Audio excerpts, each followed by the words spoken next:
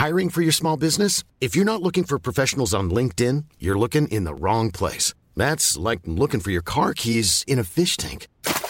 LinkedIn helps you hire professionals you can't find anywhere else, even those who aren't actively searching for a new job but might be open to the perfect role. In a given month, over 70% of LinkedIn users don't even visit other leading job sites. So start looking in the right place. With LinkedIn, you can hire professionals like a professional. Post your free job on linkedin.com/people today.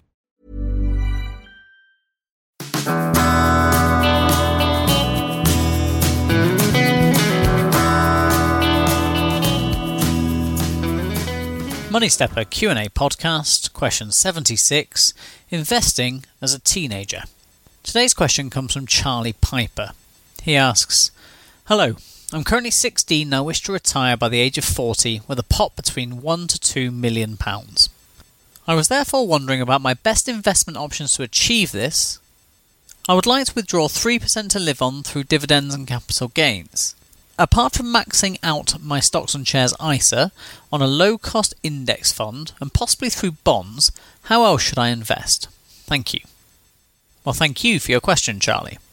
First of all, awesome job.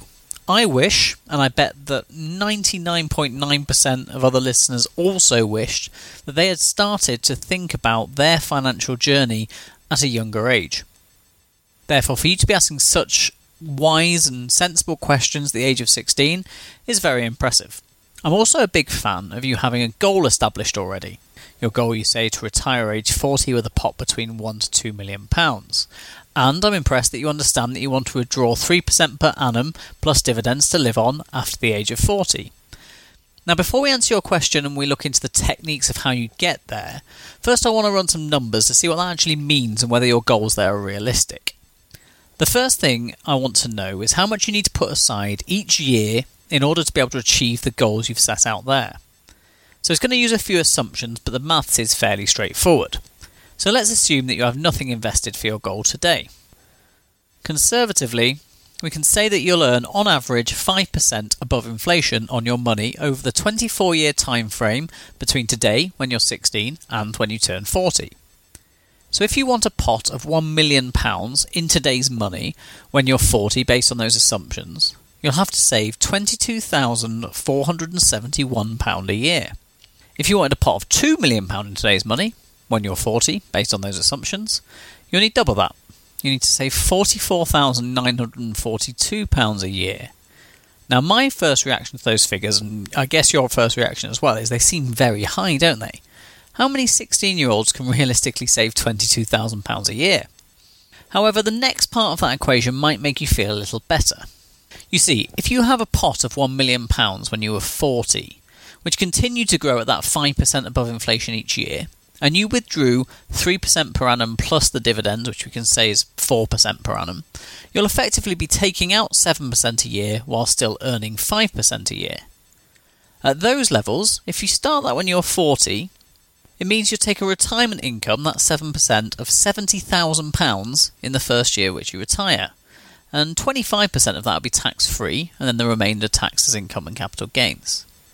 If you carried on in that vein, even at the age of 90, you will still have a pot, all in today's money, of £300,000, and therefore you'd still be earning income when you're 90 of £21,000. So from that we conclude that a pot of £1 million in today's money is probably enough for you at the age of 40 based on your goals. So, can you save £22,000 per year over that time? It still seems very ambitious. So what are the ways we can address this? Well, the first variable in these calculations is our rate of return on our investments. In the calculations we've just been through, we base the figures on earning 5% above inflation on new investments. Long-term averages show that investments in the world's leading market indices have returned slightly more than that in the long run. So, if we adjust our return to say 7% above inflation, our annual invested amount that we require for that £1 million pot falls to £17,189 per year, which is a little bit more manageable. But still, it's a lot of money, especially for a young person to save. So we need to start thinking about other investments. We've based those figures on stock market returns. However, as you develop your investment portfolio, you might find that you can achieve better returns elsewhere from investments, say for example in property or in small business. The other variable we need to look at is time. Yes, for a 16-year-old, saving around £20,000 a year is a crazy proposition. However, depending on the career path you take, when you're 40, saving £20,000 a year may not seem so wild. For instance, if you earn £40,000 a year, then saving £20,000 is a savings rate of only 50%. Now, some people might say that 50% is, again, ambitious, but the average savings rate for participants in the Money Stepper Savings Challenge for 2015 was just over 50%. So therefore, you can argue that is actually a realistic goal. If, as your career progresses, you earn more than £40,000, then that percentage that you need to save falls to be able to save £20,000 a year. So I conclude that your plan, whilst ambitious, is realistically ambitious and pleasingly so. So, let's move on to the second part of your question. You ask, apart from maxing out your stocks and shares ISA on a low-cost index fund and possibly bonds, how should you invest? Well, the first suggestion from you there, maxing out your stocks and shares ISAs on a low-cost index fund, is the basis for Money Stepper's suggestion of passive income, on which we base all the assumptions in the first part of your question. So that is a good fundamental bedrock for your long-term investing. Now, the problem you have immediately is that in the UK, you have to be 18 years old to open a stocks and shares ISA.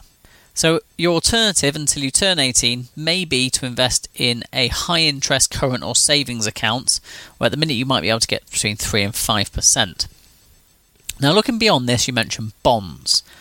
You shouldn't really be looking at bonds in your situation, in my opinion. Bonds are generally lower risk, lower return assets, and so you won't see any great benefit in holding bonds in your investment portfolio over this length of time.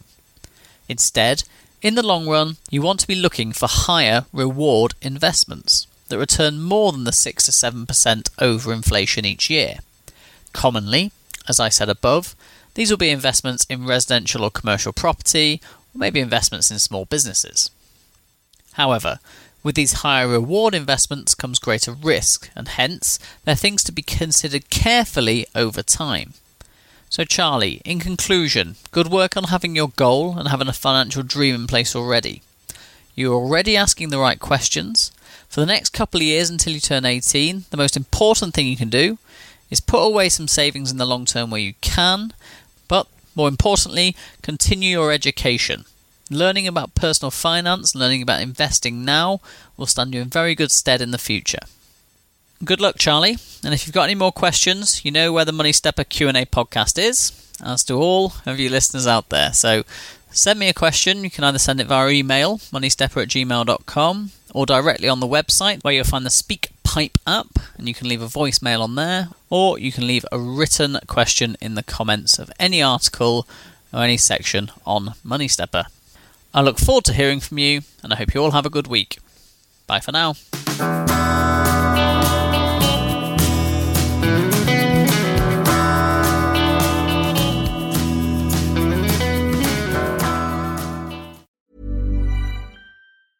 Mom deserves the best, and there's no better place to shop for Mother's Day than Whole Foods Market. They're your destination for unbeatable savings, from premium gifts to show-stopping flowers and irresistible desserts. Start by saving 33% with Prime on all body care and candles. Then get a 15-stem bunch of tulips for just $9.99 each with Prime. Round out Mom's menu with festive rosé, irresistible berry chantilly cake, and more special treats. Come celebrate Mother's Day at Whole Foods Market.